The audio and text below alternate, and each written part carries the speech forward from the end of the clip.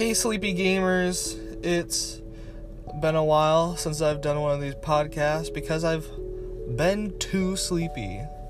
That or I just didn't have time or I didn't feel like it, but now I have something to talk about. It's currently 5:36. PSATs are today and I'm a senior, so that means I don't have to go to school. But I do have to go to school because of my extracurricular school, I think it's called.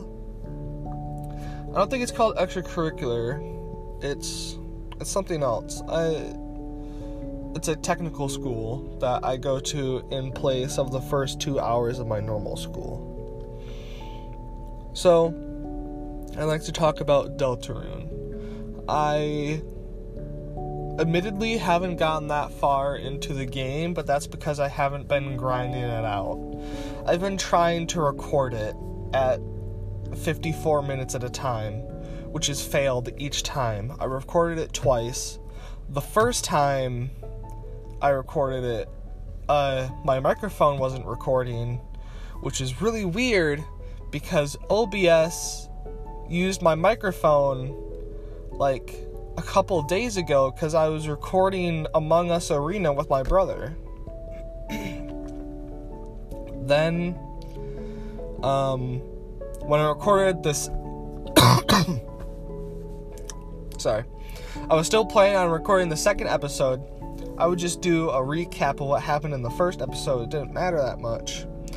But in my second episode, I made sure it was recording microphone audio, which wasn't a huge fix. I just I didn't plug in my microphone. It was already plugged in. I just set it up so that it was using my microphone. Then, for whatever godforsaken, Satan-dwelling reason, OBS wasn't recording my screen, which is really retarded. Because it recorded my screen in the last episode. I don't know what caused this. When I started OBS, it was showing my desktop just fine, but it didn't record my screen. So, I don't know what happened there. I guess I ought to just kill myself and my YouTube channel at this point. But, no, Deltarune's a fun game so far. I wouldn't compare it to Chapter 1, especially because of the new mechanic of being able to recruit monsters and build up your town. I haven't delved into that mechanic very deeply yet, because I haven't encountered enough monsters to recruit. But, I don't know what to say about it so far. Deltarune 2 has kind of better animation since they had time to polish the sprites, since they just reused a lot of assets from Chapter 1, which I don't think is a bad thing. It's sort of like what Majora's Mask did, where they made a game in 9 months, and that's only because they were able to reuse assets from Ocarina of Time. But Deltarune 2, it's just another Toby Fox game. The music ain't bad, the sprites ain't bad, the jokes aren't bad. Like I said, I wouldn't compare it to Chapter 1, because you're kind of splitting hairs. It's the same game, but different story. So, well, it's on the same timeline. Deltarune Chapter 2 happens the day after of Deltarune Chapter 1. Crazy, I know, right? Chronological order. Who would have thought? In an indie game? Are you crazy? I had something else to say. What was it? Oh yeah. I've been hearing lots of positive stuff from the community, which is great. Usually, when people think of the Undertale community, they think, oh, you're just cringe-loving sociopaths who put razor blades in people's apples because they said sans ex papyrus.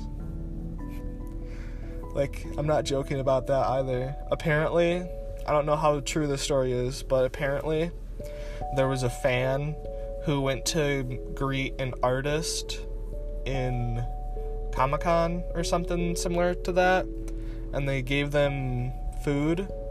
It was cookies, and there were razor blades in the cookies. I don't know if you put the razor blades in before you bake or after you bake and then you cover it up. That's actually, maybe I should ask that person that question just so I can know a bit more about cooking with razor blades. I usually cook with pipe bombs myself, but that's not too complicated. So I think that Toby Fox fans are gaining their reputation back. That's mostly because the community's smaller. When you have a small community, there's less margin of error.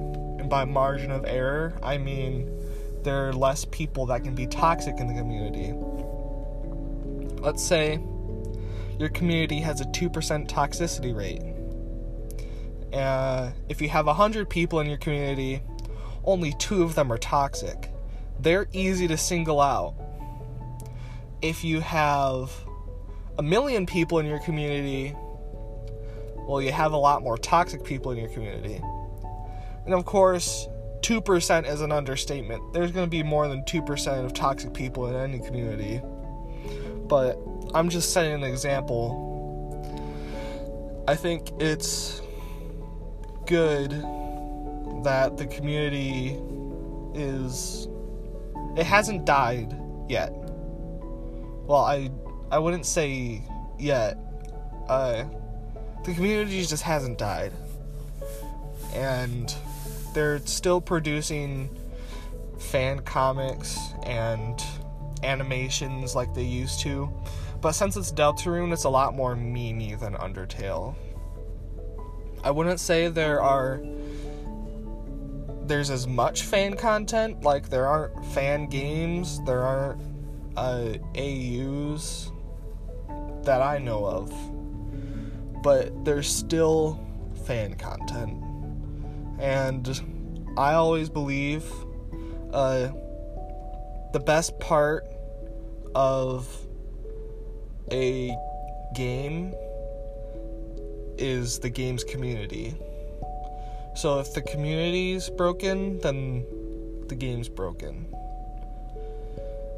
And I think that will be it, because I gotta get some sleep. After all, I am a sleepy gamer.